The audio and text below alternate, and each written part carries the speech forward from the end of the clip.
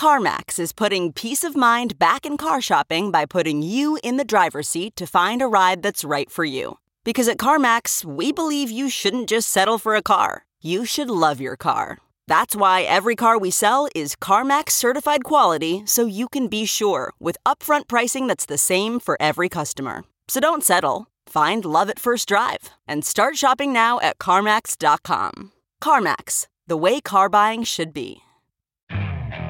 Okay, picture this. It's Friday afternoon when a thought hits you. I can spend another weekend doing the same old whatever, or I can hop into my all-new Hyundai Santa Fe and hit the road. With available H-Track all-wheel drive and 3-row seating, my whole family can head deep into the wild. Conquer the weekend in the all-new Hyundai Santa Fe. Visit HyundaiUSA.com or call 562-314-4603 for more details. Hyundai, there's joy in every journey. To me, the punchline is that if you look back over the last 100, 120 years, anytime you get sovereign debt levels as high as they are now in the U.S. and more broadly across the developed world, there's 4 outcomes 100% of the time. It's restructuring/default, it's inflation, it's financial repression, or it's hyperinflation. That's it. Those are your choices. And so if we can assume that the United States is not going to restructure or default its treasuries, which I think is pretty safe, we can set that one aside. Historically, and this ties into the political courage side and lack thereof, if we were going to reform entitlements in the United States, the time to have done so was prior to 2008, because post-2008, after you bailed out the banking system, you made it politically impossible for all intents and purposes to reform entitlements, because you can't cut payments to retirees after you've bailed out Wall Street. Welcome back to The Breakdown with me, NLW. It's a daily podcast on macro, Bitcoin, and the big picture power shifts remaking our world.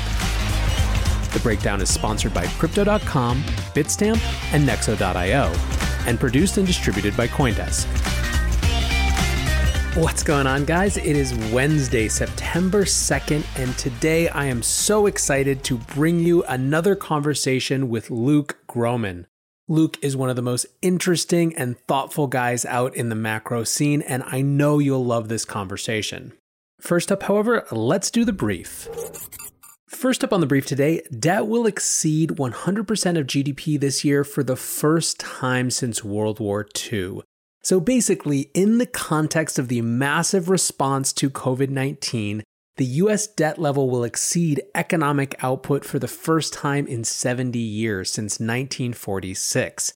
In many ways, the real question about this, because come on, let's be serious, there's not many people who are surprised at this, the real question becomes, how do we get ourselves out of it? And as the Wall Street Journal put it, after World War II, federal debt levels remained relatively stable for years, and a booming 1950s economy helped cut the debt to GDP ratio in half to 54% by the end of the decade. That isn't expected to happen this time. This is one of those stats this year that sort of does two things. On the one hand, it puts a pin in the fact of just how extraordinary times have gotten, and just how much our expectations of normal have changed. But at the same time, it also shows just how comfortable with that change we seem to be, at least on a high level. Ultimately, how this will matter and play out, at least in the short and medium term, is really in terms of what it does for faith in investor response.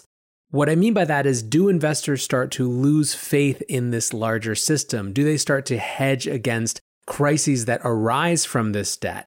How far ultimately the game of musical chairs can continue is predicated, at least in part, on not just this data, not just this debt to GDP ratio, but how investors and how people in the economy interpret it. It is a game of reality and narrative all at once. Next up on the brief, and speaking of narrative, let's talk about SPACs in action. Mobile gaming company Skillz with a Z will go public via a merger run by Flying Eagle Acquisition Corp, which is one of those special purpose acquisition companies that we've talked about before.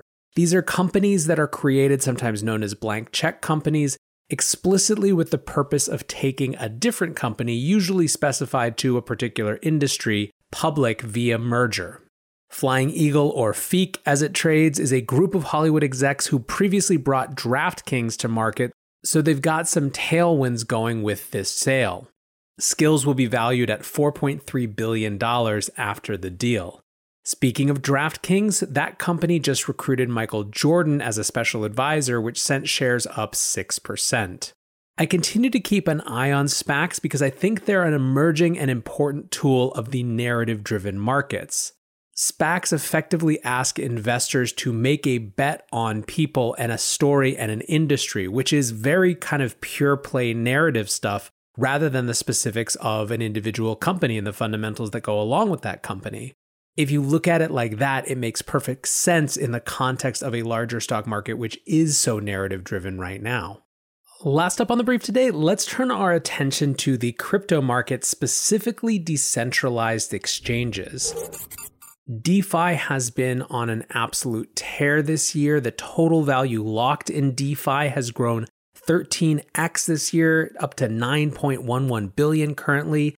And the majority of that 13x growth has happened in just the last couple months, as there was only 2 billion locked in DeFi as of July 1st.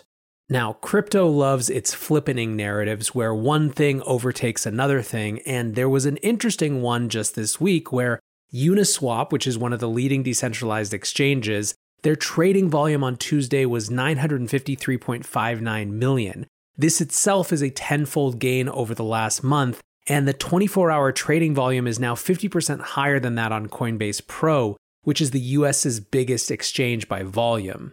The crazy thing is that part of this was driven by a fork of Uniswap called SushiSwap, which is basically adding in a reward to liquidity providers.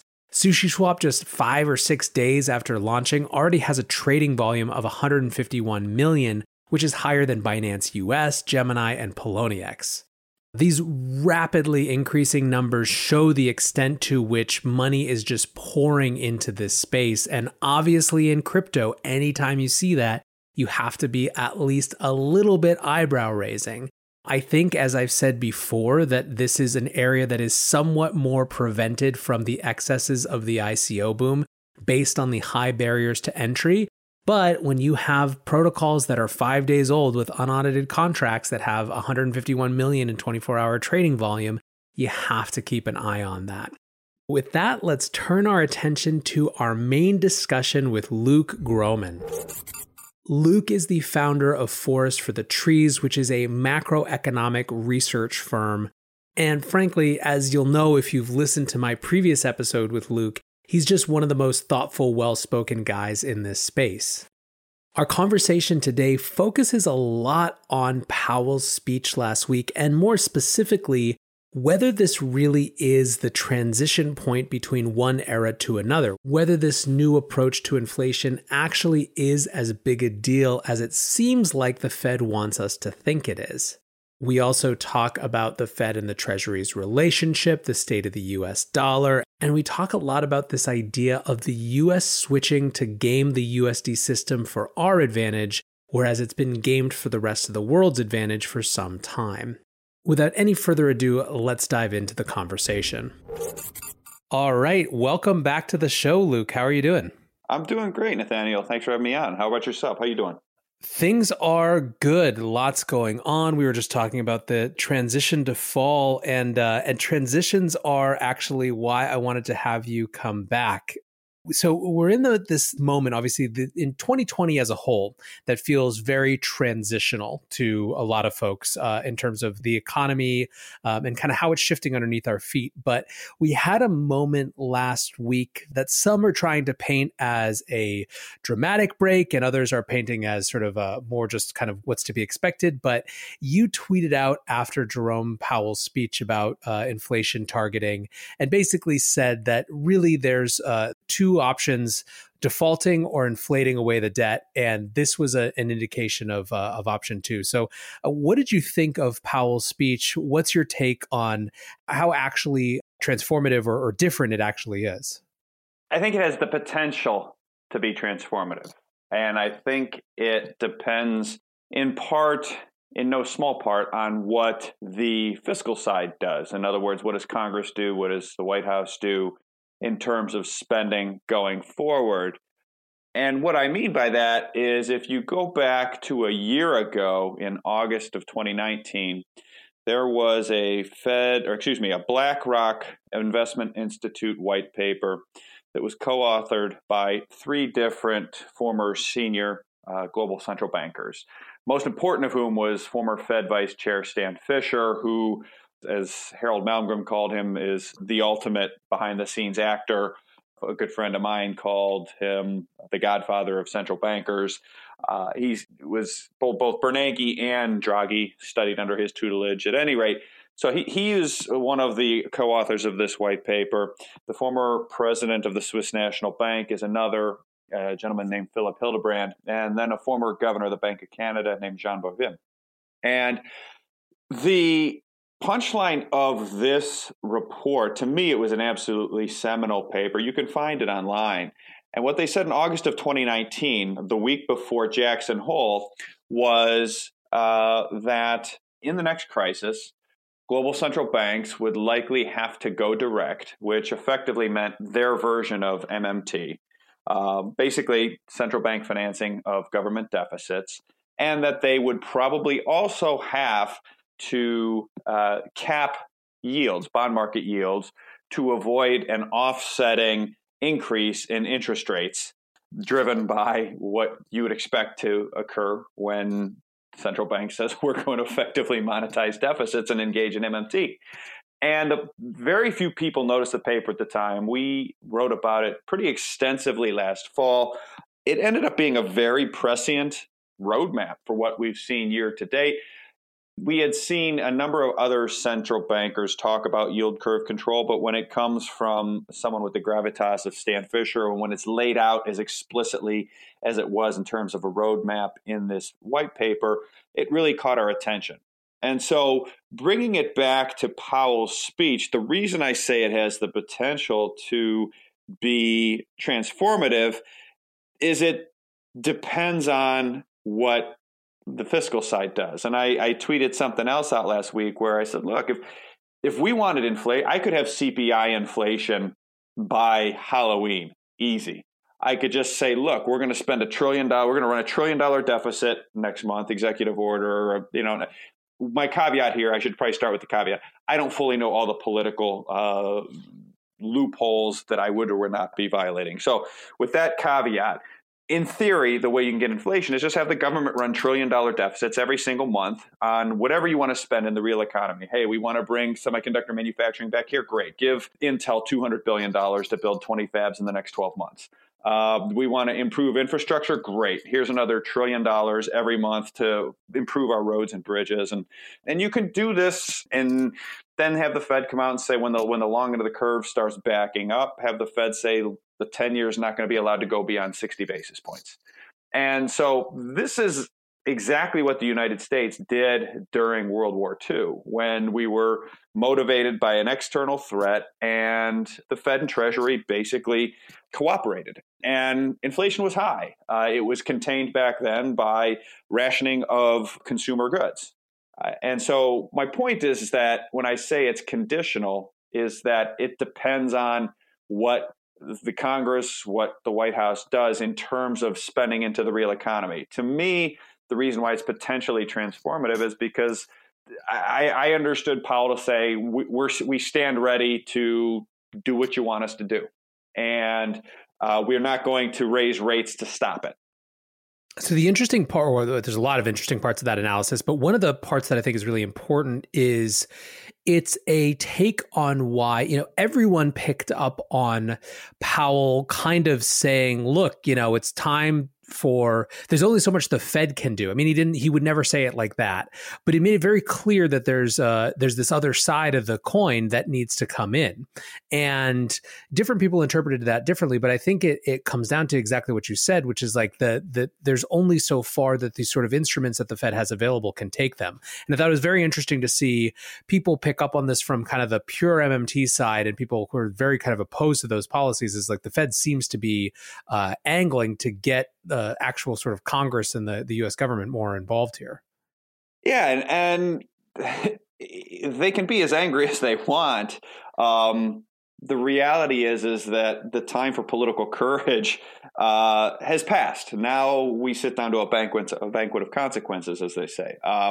If we didn't want this to be the outcome, there needed to be political courage about entitlements or about bad foreign policy and spending a lot of money on wars we didn't need to have, or there needed to be political courage about a whole slew of things over the last 2 decades, 3 decades, 5 decades, whatever you want to do. But there wasn't, for a number of reasons. And I'm not blaming anyone per se. This is human nature, and we've seen this pattern repeat over and over and over throughout modern history.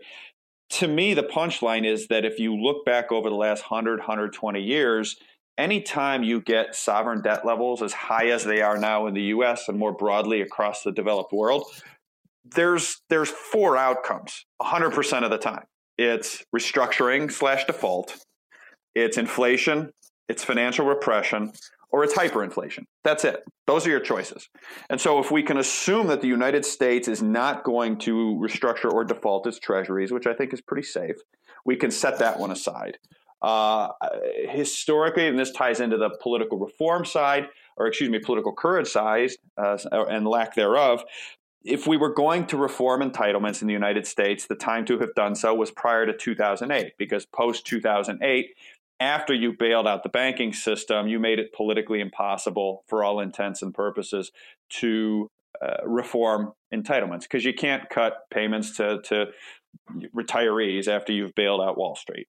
And even if that was maybe theoretically possible up until now, with what we're seeing happen across cities in the United States this year, I think the ability to restructure that portion of our obligations is gone. So now you're left with inflation, financial repression, which is, I would lump in with inflation. It's just another form of it, or hyperinflation. And so when I sort of break it down that way, or it's different this time. This will be the first time in 120 to 200 years that you've got a massive amount of sovereign debt, and it somehow doesn't result in one of those 4. I suppose that is possible. There are ways it is possible, but I think it's a very minimal chance. And so that ties back into the tweet that you're referring to, where I think we're in a transitional period. I think Powell's speech represents, I guess, if we think about it as trying to swing from one trapeze to the next, I think this speech was maybe either preparing to let go of one trapeze or actually letting go of one trapeze and trying to grab the next one. And hopefully he doesn't miss it. Yeah, it's interesting. Speaking of another tweet to bookend that conversation, the one that I saw just before we had this conversation, actually, you tweeted out, it seems that a lot of the debate on FinTwit at the moment ultimately comes down to one question. Do you think the U.S. will be the first sovereign with a purely fiat currency to default on its sovereign debt and or obligations for lack of printed currency? That's really it. I'm seeing a lot of people on Twitter say, well, if the fiscal authorities don't do what they need to do, and it's 100% right. I agree with it. And to me, they're going to do what they're going to need to do, is my view. The question, I think, is how long do they need to, do they need to let markets and or the populace sort of twist in the wind, or do they or can they get this stimulus done without it? But I think with each passing, this is how these things happen when you read the history books. It's okay, well, we're just going to do this temporary and emergency. Well, it's still kind of an emergency. Well, we need what? Well, and it's, it really is. It's like Guns N' Roses, Mr. Brownstone, right? I used to do a little, but the little wouldn't do it, so the little got more and more. And we've sort of crossed the Rubicon on that front. And so for me, it's going to be interesting to see how much, if any pain or how much pain is needed to get this done. But I'm really not worried that they're not going to do what they need to do. It's interesting. Part of what I wonder in this type of context is, One is, do you see, or do you think that what the MMTers have going for them is sort of they're leaning into this in a much more aggressive way, right? And basically they're kind of making a bet on our ability to kind of play this out for much longer and in much different ways than we've seen in the past. And I wonder how much that political economic take is going to kind of just increase in popularity. I think it will continue to increase in popularity, and to me, I think that's one of the big unwritten costs of the way 2008 was handled, has been the inability to credibly cut or reform anything else after doing that. You can't come out and cut entitlements after what you did in 2008. You just can't. And you certainly can't now. So I think they are, I think we're headed in that direction. I think the world is moving toward them. And sort of an offshoot to that is that you have to restructure the dollar's reserve status as currently structured, because you can't have treasury bonds be the world's primary reserve asset at the same time that you're running MMT around treasury bonds. You just it doesn't make sense, right? That they were basically you're buying those or monetizing treasury bonds with printed money effectively, but then also asking the world to hold treasury bonds as their finite reserve asset that they store the wealth of their country in, or adjust the value of their currency against the United States dollar in. That just it just doesn't work. So that is one thing the MMTers tend to leave out of the discussion. But it's, to me, I think interesting because you're seeing a lot of those changes already underway in terms of the structure of the dollar's reserve status over the last several years. Well, you have a lot of interest kind of contra to that. I mean, this is one of the more interesting debates in the world, because on the one hand, I think you pointed out today that China now pays for more Russian exports in euros than dollars, which is obviously, that's a conscientious decision on both of the parts of those countries, obviously. But then you also have folks, I feel like almost on kind of many sides of the economic aisle, so to speak, who are questioning the USD's sort of world reserve status, whether it benefits us. And I guess this is another part of the Twitter thread that you had where you were talking about, look, I can get inflation. Here's how you do it. You basically said the world has long been gaming the USD system to its advantage. What I describe above would be the US gaming the USD system for our advantage for a change. What did you mean by that? And what would that look like?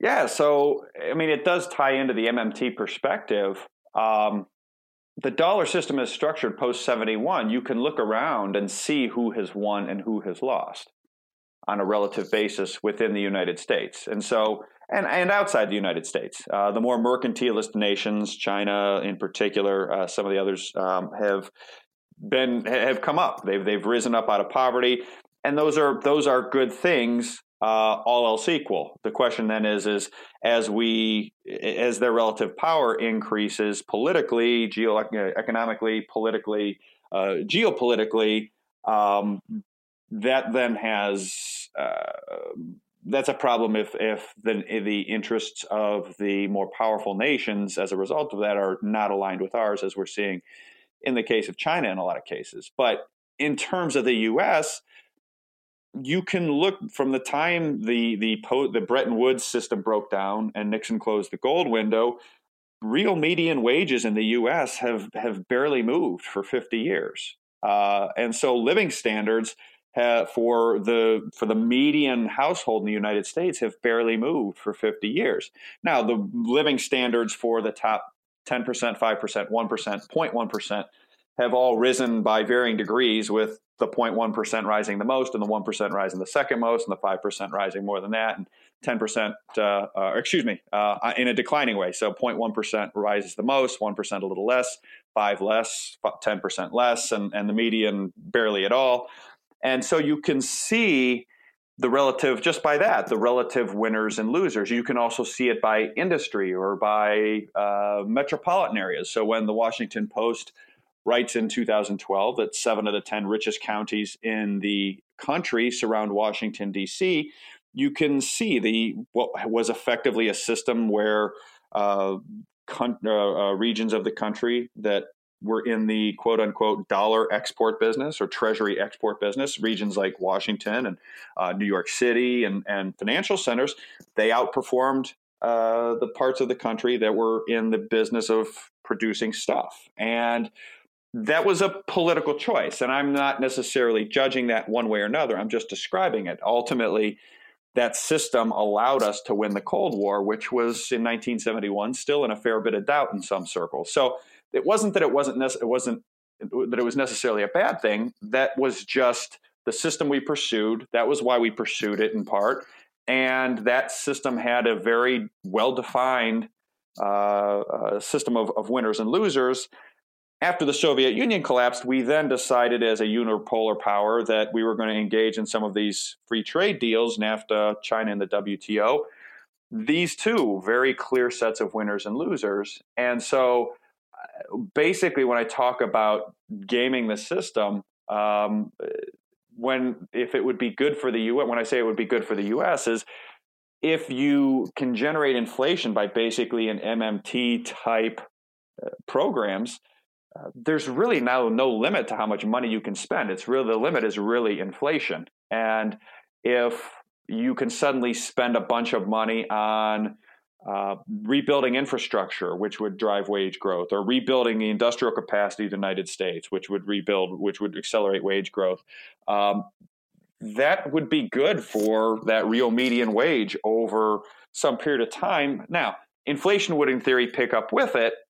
But again, if the Fed is capping yields for some period of time, when you look at what the biggest obligation or obligations of most U.S. households, it's their house, it's their student loan payments, it's their car payments. The Fed could cap the interest rates on these payments simply by growing their balance sheet as much as needed. And you would basically engineer a debt jubilee for much of the United States by doing what I described. Again, there's winners and losers here. If you have too much of your net worth in debt, you're going to lose purchasing power on a real basis. It's basically a tax of debt-based wealth assets. It's likely going to skyrocket the stock market. And so that would still help certain holders of equities. It would require a variety of different policy choices where there'd be winners and losers. But that's what I mean in terms of gaming it, where the world's short dollars and wants dollars. Let's give them dollars and keep giving them dollars until they realize, wait a second, this is not the deal, right? Until the bond market sniffs it out, and then the Fed would have to get involved. What's going on, guys? I'm excited to share that one of this month's breakdown sponsors is Crypto.com. Crypto.com offers one of the most cost-efficient ways to purchase crypto out there, as they've just waived the 3.5% credit card fee for all crypto purchases. What's more, with Crypto.com's MCO Visa card, you can get up to 10% back on things like food and grocery shopping. When you buy gift cards with the Crypto.com app, you can get up to 20% back. Download the Crypto.com app today and enjoy these offers until the end of September. Bitstamp is the original global cryptocurrency exchange. Since 2011, Bitstamp has been the preferred exchange for serious traders and investors, trusted by over 4 million customers, including top financial institutions. Bitstamp is built on professional-grade trading technology. Their platform is powered by a NASDAQ matching engine, and their APIs are recognized as the best in the industry. Download the Bitstamp app from the App Store or Google Play, or visit bitstamp.net/pro to learn more and start trading today. That's bitstamp.net/pro. In this crisis, many investors aim to keep and grow their digital assets. Others seek to maximize the yield on their cash. Nexo allows you to achieve exactly these two goals. The company offers instant crypto credit lines against all major cryptocurrencies, with interest rates starting from only 5.9% APR. Nexo also lets you earn up to 10% annually on your fiat and digital assets. What's more, interest is paid out daily, and you can add or withdraw funds at any time. Get started at nexo.io. I've been following along.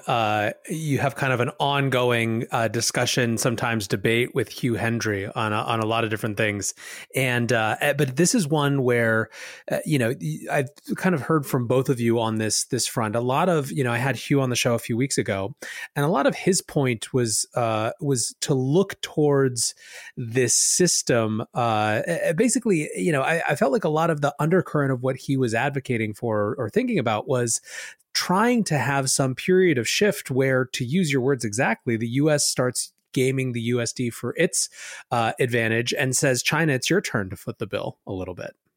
Yeah, I mean, when he and I have talked a number of times, and the challenge is that China has no interest in doing that because footing the bill, quote unquote, as the United States has since 1971, means sending all your factories somewhere else and going on a government and consumer debt fueled spending binge for 50 years that leaves you in the position of the United States is in now, which is dependent on foreigners for critical supply chains and basically an impoverishing of the working class on a real basis over some span of time. And the Chinese, from what I can tell, have no interest in doing that. And so it speaks to the need. I think he and I are very much on the same page in terms of the U.S. moving away from sort of footing the bill on this. But it because the Chinese don't want to, heavy is the head that wears the crown. Chinese don't want it. The Europeans don't want it. I don't think anybody else is in a position to take it. And so it speaks to the need to move towards some sort of neutral primary settlement asset, basically. That basically, when people say, well, what's going to take the place of the dollar? And the answer is nothing. The dollar is going to take the place of the dollar. What I think is going to happen in a transition we've already seen happening is instead of the world stockpiling treasury bonds as their primary reserve asset, they're going to stockpile gold, or they'll stockpile SDRs, or they'll stockpile some sort of digital currency, Bitcoin, something like that, some neutral settlement asset. And that would basically reorder the whole economic system around balance of payments, again, for the first time in 50, 60 years. And the U.S.'s balance of payments is not good. The dollar would be the dirtiest shirt by a wide margin on that basis. But so the dollar would fall a lot, and all of a sudden we'd be really competitive again, and we'd inflate away the debt. And the Fed might need to help with that in terms of cap and rates. But that's all of that, when you sort of think about it, is why some of that Powell speech that hey, we're open to ideas that let inflation run hot starts to pique my interest. It's interesting. One thing I can't help but think about when I have a lot of these conversations is there's the vacuum feels, at least in part, not just economic, but geostrategic and geopolitical, right? And this is something, folks like Peter Zeihan would argue this, that in the wake of the end of the Cold War, the U.S. didn't really commit to what it wanted the world to look like and what it wanted to be in the world. It just kind of did a bunch of new things. Now, the free trade pieces that you talked about are certainly the closest thing to at least a governing ideology that it had, but it never said this is the world that we want to go design now. And because of that, a lot of these things they were kind of assembled, cobbled together by virtue of just the world evolving, with a few decisions that were kind of obviously very high implication, like bringing China into the WTO. And now we're kind of trying to unwind it in this strange piecemeal way as well, but again, without a real vision for what it looks like, on the other side, and what we want, the status of the USD to be, what we want the American place in the global economy to be.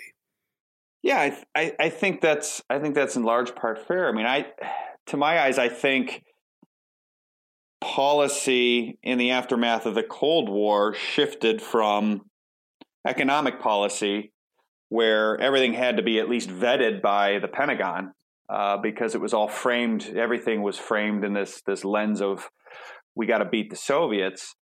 There was a vacuum for a little bit, and I think that vacuum was filled to some extent by American corporations, American multinationals, which was the ethos became making money is good. Making money this quarter is good. We don't need strategy. We need to beat our earnings this quarter, because if we do that, our stock options will be worth a lot more and we'll be rich. And so, and we don't care what happens to, what the implications 5 years from now, 10 years from now, 20 years from now of getting China in the WTO is. All we know is we have these expensive American workers, and every now and then they strike, and I got to pay their health care, and I got this gosh darn EPA breathing down my neck about the factory. And if I put it all in China, I don't have to worry about the EPA. I don't have to worry about the unions. I don't have to pay for health care, and my margins go up, and I'm going to beat earnings, and my options are going to be worth a lot more money, and I'm going to be rich. And I think if you look at a lot of what transpired vis-a-vis these trade agreements, you just got to believe that when you look at the amount of lobbying dollars spent in Washington, this was probably had it at least a fair bit to do with how policy evolved internationally with trade in particular. And it was, this.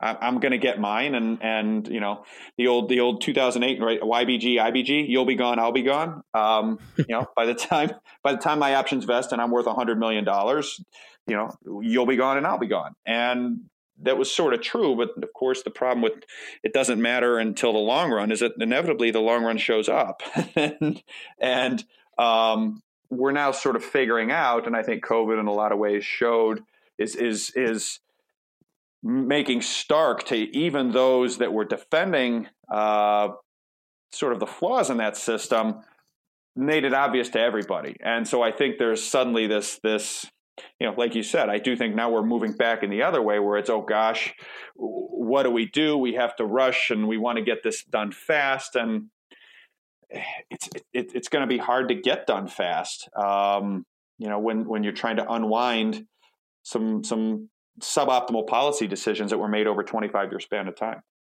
I think I saw you call at one point, or use a different phrase to describe this, let them eat equities policies. Yeah. I mean, there was at some point along the way, and there's reasons I think this evolved, but you can clearly see that basically policy got to be the Fed making sure equity prices rise, because we've done the work. It shows that per IRS data, net capital gains plus taxable IRA distributions are about 200% of annual growth in personal consumption expenditures in the United States, or PCE. And PCE is a $13 trillion line item, so it's about 2/3 of GDP. So this is not saying people are taking money out of IRAs or selling their businesses and buying cars and boats and healthcare and all the wide span of stuff that's in PCE. But what it does say is that mathematically, it's impossible for PCE to grow if stocks aren't rising. And if PCE is not growing, it's virtually impossible for GDP to grow, because PCE is 2/3 of GDP. And if GDP is not growing when your debt's over 100% of GDP, that's a problem, because now you're moving toward a sovereign debt crisis. So there's this linkage where you can sort of take a look at how big equities became. And some of that is a function of just the way the system worked in terms of recycling dollar deficits back into U.S. financial markets. Some of it as policy. When you look back to Bill Clinton, who signed a policy limiting cash compensation of executives. This was either 1994 or 95. He signed this. Cash compensation over $1 million was not deductible by the corporation, and so it was an attempt to ease or cut wealth inequality, but they made an exemption. They said incentive comp doesn't count. So stock options, incentive stock, etc., didn't count in the legislation. So post 95, guess what corporate America began doing? They began taking a whole lot of their comp and incentive comp. And so as stocks rise, instead of it reducing wealth inequality, this tax law change actually supercharged it. So there's just a number of different policies they put in place that made the stock market super important to the economy. And You can see whether it was 2011 when Ben Bernanke was asked for proof that QE worked. One of the first things out of his mouth was, well, stock prices went up. And then Janet Yellen talking about the possibility the Fed could eventually buy stocks in 2016. You can just see that it became the way for them to try to their transmission mechanism to get money into the economy by making stock prices rise. It's really interesting. So Neil Kashkari, after Powell's speech, was on Odd Lots, Joe Weisenthal and Tracy Alloway's podcast on Bloomberg. And I actually haven't had a chance to listen to it yet, but I saw someone's commentary. And they basically said that their read on Kashkari's take on asset price inflation, which obviously he would, it is not the party line to acknowledge that or accept that as something that the Fed's policies have enabled or abetted in any way. But that the read that this person got from listening to him was that almost if that was a externality or a byproduct of getting to full unemployment, they wouldn't care, right? That the Fed was basically what they were trying to signal is that what mattered to them most was getting to full unemployment, not sort of just some natural rate of unemployment. And that if asset prices, inflated because of that or alongside that, so be it. And the interesting point that this person made was that it's Nick Carter for anyone who knows him in the kind of my listeners.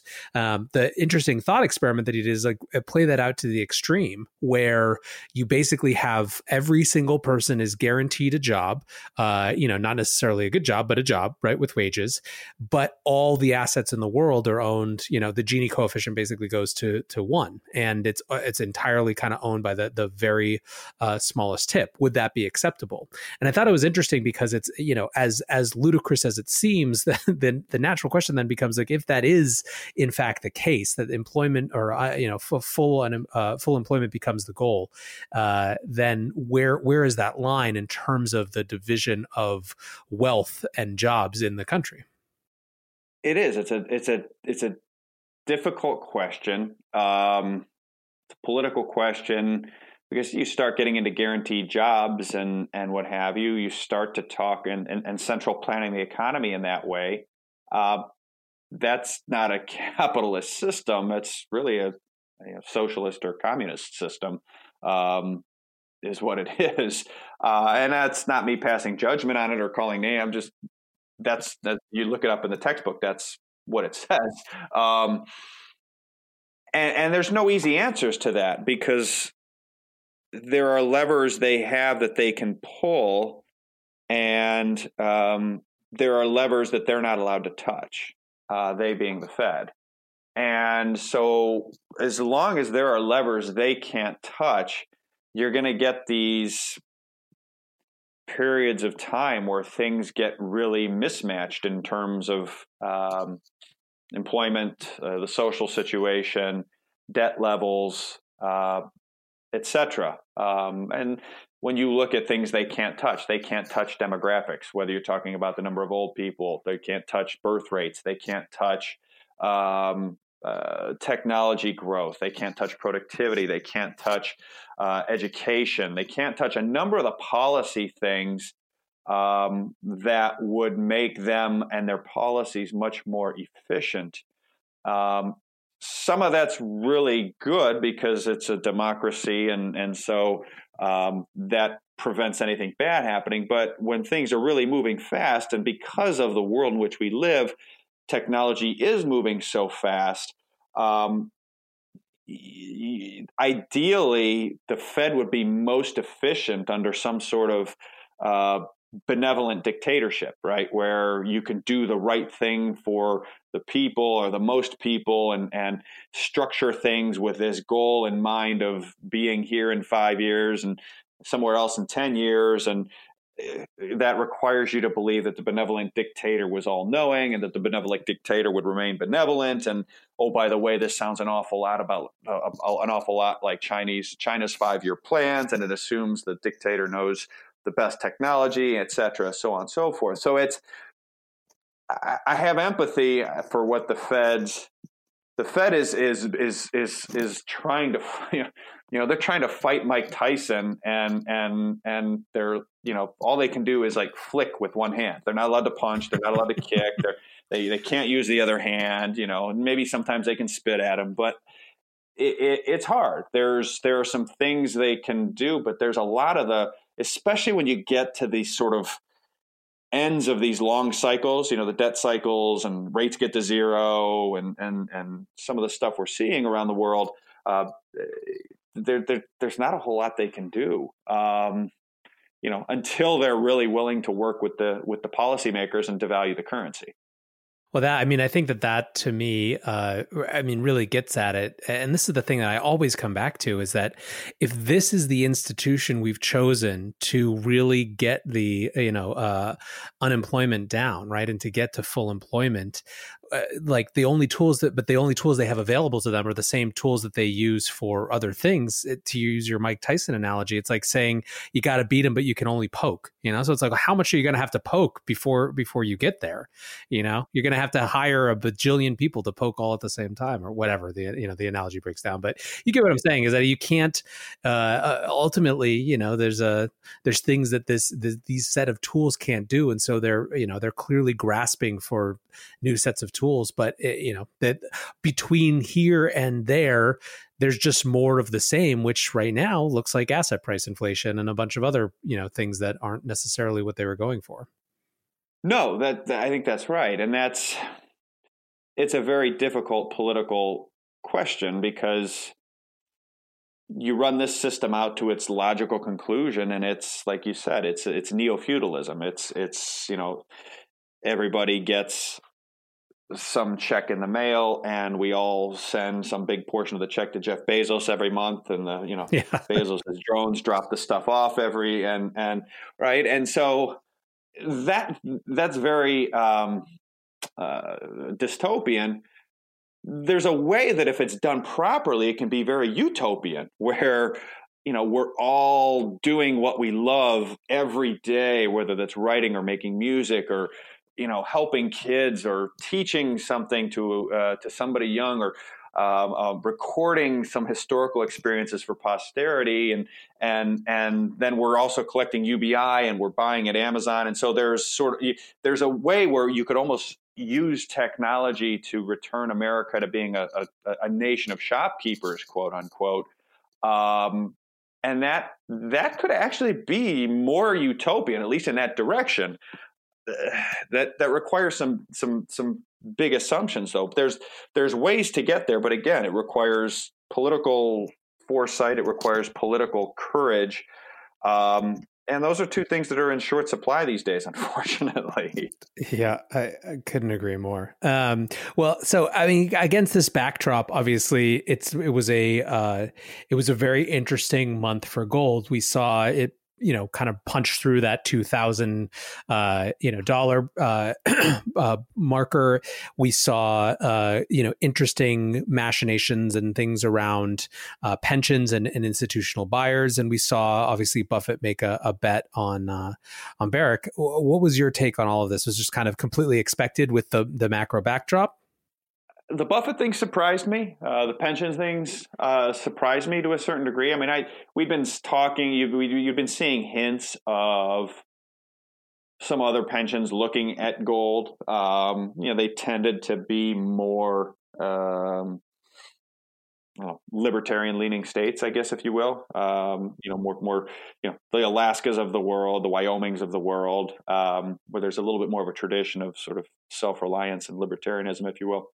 So that those things surprised me. Gold went vertical and then pulled back, and to me, I think we're likely going to continue to see more volatility like this around gold than we'd seen in the past. I mean, it's fascinating. We went through a period of time where gold volatility was de minimis, and now it's moving in $50 and $80 swings all the time intraday.